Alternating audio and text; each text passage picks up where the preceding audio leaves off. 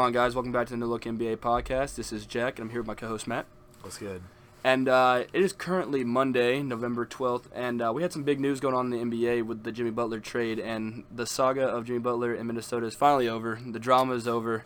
Finally. No matter how entertaining it was. I feel like we've talked about the past 5 podcasts because there's something new every time. There's always been something, yeah. They're probably the most entertaining in the NBA in some way, shape, or and the form. biggest train wreck. Between them and, the Wizards struggling and the Lakers, who knows what's going on with them, infinite entertainment so far in the NBA season, so that's good. But that's finally over. A kind of shocking trade to me. I don't know about you, but I hadn't heard Philadelphia in the trade talks at all for Jimmy Butler. I'd heard Houston. I'd heard Miami, the whole – apparently Pat Riley calling Thibodeau an MFer, I heard that, but I didn't hear anything about the 76ers. So it came as a bit of a surprise to me when Woj dropped a Woj bomb, and, you got to believe it when he drops it, that the 76ers had acquired Jimmy Butler and Justin Patton. For those who care about Justin Patton, I do not. But they received Jimmy Butler and Justin Patton, and Minnesota got Dario Saric, good stretch 4. Robert Covington, great 3-and-D player. Jared Bayless, kind of just a throw-in, whatever, make the contracts work, and a future second-round pick. And when I saw that, I was at first like, okay, good. That's a good trade. Both teams seem to have won. But now that I think about it a little bit more, I'm kind of thinking, what was Minnesota doing? I feel like this doesn't fit their timeline of future, goals. It's more of a win-now move, more of a Thibodeau-type move where he wants to win. He has and as a Bulls fan, Thibodeau is not the kind of guy who wants to set up for the future. He wants to win right now. He wants to make the playoffs now, even if it means getting eliminated in the first round or, being a 45-win team and not making it. So what was your opinion on the trade in general? Well, honestly, I feel like it's a compromise of those beliefs of, winning now and for the future. Okay. Dario Saric is young, and he's going to get better, and he seems, pretty poised. Yeah. And Robert Covington, he's been a grinder. In some ways, he has a lot of similarities to Jimmy Butler just from coming into the league, not really a shooter, and being this, big defender. His work into a 3-and-D player has, made him a really good NBA player. Yeah. And another thing that I was kind of, I'm kind of crapping on Minnesota a little bit with their decision to go with it, because I personally would have taken the 4 first-round picks from Houston. But another thing about Robert Covington is he's on a tiny contract. It's like a 4-year, $47 million contract or something like that. That's nothing in today's NBA. So, you have him locked down for another 4 years. As well as Dario Saric, who is young, a good stretch 4, and he'll fit pretty well alongside Karl-Anthony Towns, I would say, just floor spacing. So that's another good move. That's another thing. With Dario Saric being a three-point shooter, Robert Covington, great three-point shooter, he was, I think, in the top 5 of the NBA last year. Yeah, he was in percentages. Which is very, slept on. And he's on my fantasy team and hits 3 a game. So, it's very solid. And, but, with their shooting and then Karl-Anthony Towns shooting, Andrew Wiggins is a decent shooter, not great. Yeah, he's not a shooter, but, he can spread it out back, a little bit. He's a good three-point shooter. They have a lot of spacing. Hell, Derrick Rose hit 7 threes a couple days ago. He's having a career resurgence. So, we were talking about this a little bit before. About it. Yeah, talking about this a little bit before with the amount of shooters you could have on the court, with Towns being a 40% three-point shooter, when he's wanting to play, he's a 40% three-point shooter. Covington's a great three-point shooter. Sarge is shooting bad right now, but if he gets back to his average, he's a great three-point shooter. That happens with a lot of European young shooters. Yeah, they get a little bit of a slump. I think he'll figure it out. So you have all that floor spacing. It gives Derrick Rose, who's having a resurgence, more operating room to get to the paint. Karl-Anthony Towns, who can post up, more room or to kick it out to an open shooter. And I also think it will kind of motivate Andrew Wiggins a little bit, being like, okay, I'm now officially the number 2 option on this team again. Yeah. Because I think when Jimmy Butler was there, it really made Andrew Wiggins the super odd man out. Where one, they didn't seem to get along at all, but also it's he is the third option. Whether you put Towns or Butler as the number 1 option, no matter what, Wiggins is definitely the third option. I think it kind of killed his psyche a little bit, being that he was the number 1 player in high school, number 1 pick, and now he's the third player on a team that's not even that great. So, I just think that kind of affected Wiggins. So, if we don't see the best version of Wiggins coming up soon, then I think he just doesn't have it, to be honest. So. No, I definitely agree. Yeah. So, now to the team that got the biggest player in Jimmy Butler, Philadelphia. And Philadelphia had really high expectations coming into the season, being that they they have 2 All-NBA caliber players and probably the best center in the league right now with Cousins being out. And even if Cousins is healthy, people still might say Embiid is the best center in the league just because his defensive ability. But you have that team that everyone expected to do really big things this year, and they're only 8-6, third in the East. Not terrible. Season's just begun, so I mean things can happen. But they added an All-NBA player and a great closer like Jimmy Butler. And how do you think that'll affect their Eastern Conference standings? Right now they're third behind the Raptors and the Bucks. And do you think they're going to move up, or what do you think about that? Yeah, I think that they're going to be either right at the Bucks level or right above. I think that they might shift the Bucks down because of matchups throughout the season. Right. Those extra couple games and. But yeah, I just think that with the Raptors being 12-1, I can't really say anything. It's hard to hate on them, yeah, because we haven't seen any adversity yet. Yeah. They've just been smoking teams. So even though I don't necessarily think that on paper their team is the most powerful, I do think that the Raptors still deserve to hold the number 1 spot. I'm gonna give them the transferred Spurs love, and for that kind of sleeper. You can't sleep on the Spurs. Kawhi. Yeah. But yeah. Yeah, I got you. So I think that with the 76ers, just adding Jimmy Butler gives them 3 All-Stars, 3 All-NBA type players, But also I think that it gives them another closer because Ben Simmons isn't a shooter. You know what I mean? He's not a scorer. He's a distributor. He gets to the lane. He's a slasher. But when it came down to the end of the game, it was really just Embiid trying to make it happen, trying to make it work. And also J.J. Redick, who, you want to rely on J.J. Redick. I mean, he's a great, spot-up shooter coming around screens and stuff like that, but you don't want him as your closer. And he's been working beautifully, so I think that him now having another Ben Simmons, playmaker, that's just going to open up so many more shots. In a previous podcast, we talked about how Butler has had 5 assists a game every season. He's kind of an underrated ball mover. People think of him as kind of like a ball stopper, dribbles too much and takes ISO shots. But I mean, he's not an unwilling passer. He will pass the ball. So that's another thing. So I just think that on paper, with the amount of talent they have, Philly's a top 2 team. But another sleeper you have is the Celtics. People all thought Celtics gonna make the finals. They're struggling right now, but if they can put it all together, just the amount of talent they have is definitely top 3. So I think I could definitely see the 76ers going to the Eastern Conference Finals. And, once you get to that point, it's a toss-up. Anything can happen in a series. But I wouldn't pick them as my favorite right now, but I would definitely say, top 2. But obviously we haven't seen these teams play. We haven't seen them on the floor together. We don't know how it's going to work. But, I mean, I think the sky's the limit in terms of just all-star caliber talent on a team in the East. And they have so much defense on Philly. I mean, when you have Simmons and Embiid, both of them are so long and strong for their positions. And then same with Butler, he was a 2 and a 3. Yeah. If he's playing 2, then he's a massive 2.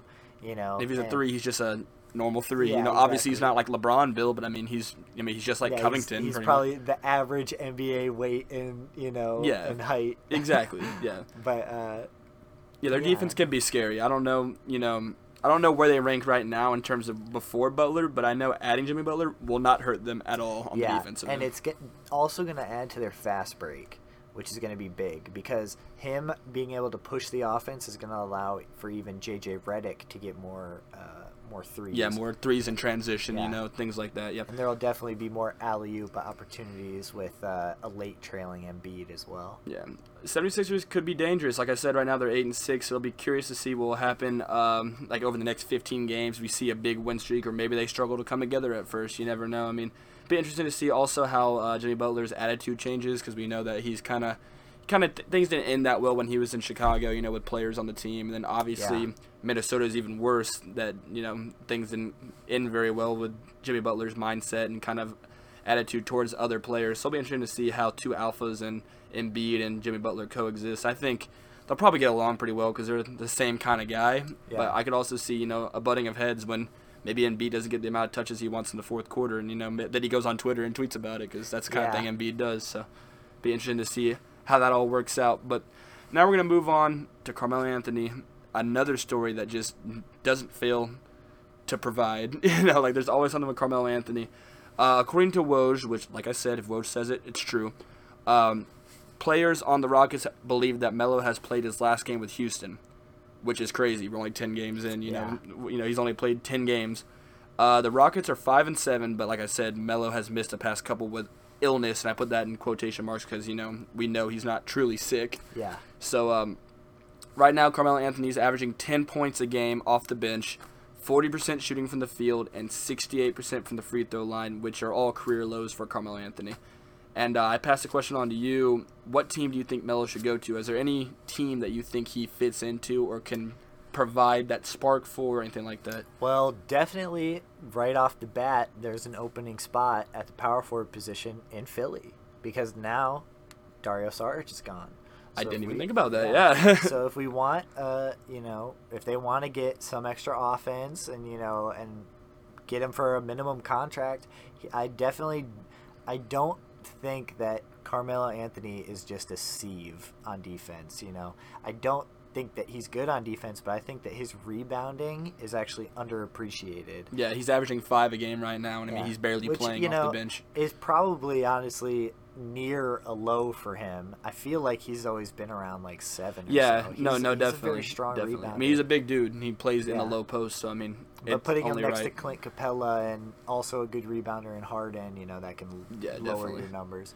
But I definitely think that he could be solid in Philly. So that's one little idea that he could go. I didn't even think about that, to be honest, and that makes sense now with them losing Dario Saric. They're going to need another power forward. I think they might have Wilson Chandler fill in for a little bit, but I mean, I don't know if Melo's necessarily the answer, but it won't hurt having a veteran, who can shoot and can play that 3-4 position because, probably more of a 4 now. He's just not quick enough to be a 3 anymore. That's not a bad idea. And then last one, and I think this one's on your mind, I think that the Lakers are an option, but I think it comes with a caveat. I think that if he goes to the Lakers and it doesn't work because he's with the best player in the world, LeBron James, you are put in a position where you're seen as no longer viable. Completely. Yeah, I know what you mean. It's like he's already got so much heat on him from everyone. Playing for New York, that has put him in a cloud of judgment. Like pressure. D Rose for now it's I don't even know 10 years. Yeah. That he's had all this talk. He's not ever going to. He's not as good as he once was. He won't get back to his old level. Yeah. I definitely think all that kind of talk will come into play, and if he doesn't succeed, I know what you mean because if he goes to the Lakers, which I was going to bring this up, like you were saying that both LeBron James and Dwayne Wade have endorsed him publicly on Twitter, saying that like don't put this all on Melo. Like Houston's struggles isn't just Carmelo's fault. Like stop blaming it on him. Scapegoat. Yeah, exactly. So. Maybe he goes to the Heat, maybe he goes to the Lakers to join, one of his best friends in LeBron or Dwayne Wade. But like you were saying, if he does go to the Lakers, for one, he's in L.A., so people want them to succeed anyway, so that's tons of pressure. And if he comes there and they randomly go on a 5-game losing streak, they're going to blame Carmelo Anthony. Yeah. And if he goes there and doesn't play well, they're going to say, you can't play alongside LeBron James, the guy who makes his teammates better and, like, is your best friend. Like, you can't can't find – so they'll officially say, all right, you're officially washed. Like, you're not good anymore. So that's another thing. And also, I just think if he was to go to the Lakers, he would want minutes. He would want, substantial minutes. That's just how Carmelo Anthony is. He still thinks of himself as Carmelo. Especially being in LA, a big market where, he wants to shine. He wants him. He wants to do him, which is fine. You're not going to ever lose that mentality when you were, a former all-time great. I mean, he's going to go to the Hall of Fame. That's how good Carmelo Anthony was.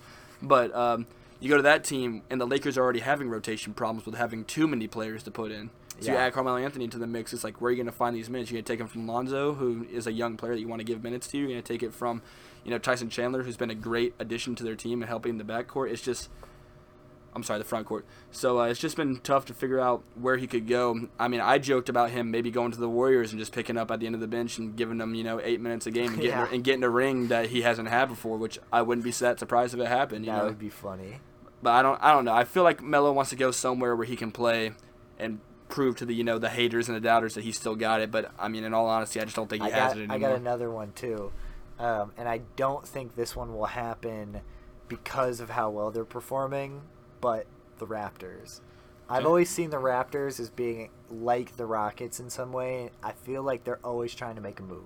Yeah, I mean, Masai Ujiri is a great GM. Yeah, He's the kind of guy who takes risks. I mean, he took a risk trading, one of the all-time great Raptors and DeMar DeRozan for Kawhi Leonard on a 1-year contract who's coming off an injury. Yeah, so it's like he takes those risks and he wants to win. So, I mean, if he sees that as an opportunity to make the team better, he might go for it. But at the same time, I think them being 12-1, they might just say, like, let's just keep it going. Things are working out. We don't want to throw a wrench in right now. That could be Carmelo Anthony. So it could go either way. But that's just some NBA news, some NBA drama, you might say, some new movements in the NBA, a little power dynamic shift, especially in the East, where things are getting tough. The East is no longer a cakewalk. I hear people say that all the time. The East is way easier, but I mean, the top teams in the East are real deal difficult. I mean, obviously they're not the Warriors, but I mean, between the Celtics, the Bucks, the 76ers, and the Raptors, those are 4 really good teams. So I mean, the East is no longer a joke in the NBA, no longer a laughingstock. Yeah, they're finally,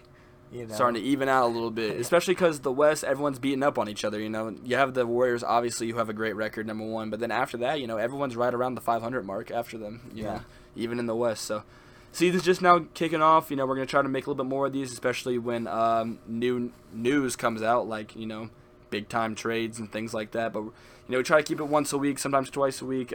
Follow us on Instagram if you haven't, No Look Pod on Instagram. We post a lot of things. We got 1,200 followers on there, so slowly keeping that grind up. Listen to this on Apple, iTunes podcasts. We have put it on YouTube, so subscribe if you haven't, all those things. And I'll catch you later. See ya. See you. I'm riding up uptown.